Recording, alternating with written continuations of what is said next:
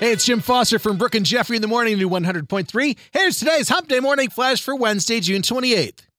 Starting with the big news from yesterday, I said that Vanna White was lawyering up with a big hotshot attorney to renegotiate her Wheel of Fortune contract because she hadn't gotten a raise in 18 years.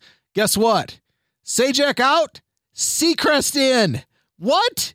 Ryan Seacrest has been named the new host of Wheel of Fortune. Wow. I guess we saw that coming, right? That may leave Vanna out in the cold, and maybe Maggie Sajak moves in to be the new Vanna. That, once again, is a developing story. At least we don't have to wait as long as we had to wait to find out who was replacing Alex Trebek. More casting news.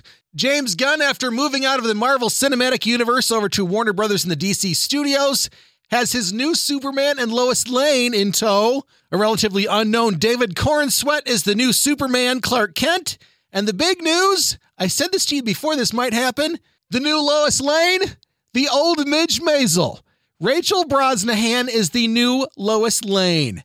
Way cool. Now he just has to cast Lex Luthor and Jimmy Olsen, and of course film and release the whole movie, because Superman Legacy is set to hit theaters July 11th, 2025. Awesome. And finally, we're about halfway to Christmas, and I've got a blast from the past for Party of Five fans.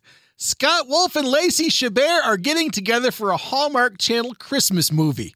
And don't freak out that Bailey and Claudia Salinger are hooking up in this movie. They're brother and sister again, and something they're calling a Merry Scottish Christmas, revolving around estranged siblings going to Scotland at Christmas to reunite with their mother as a big family secret is revealed.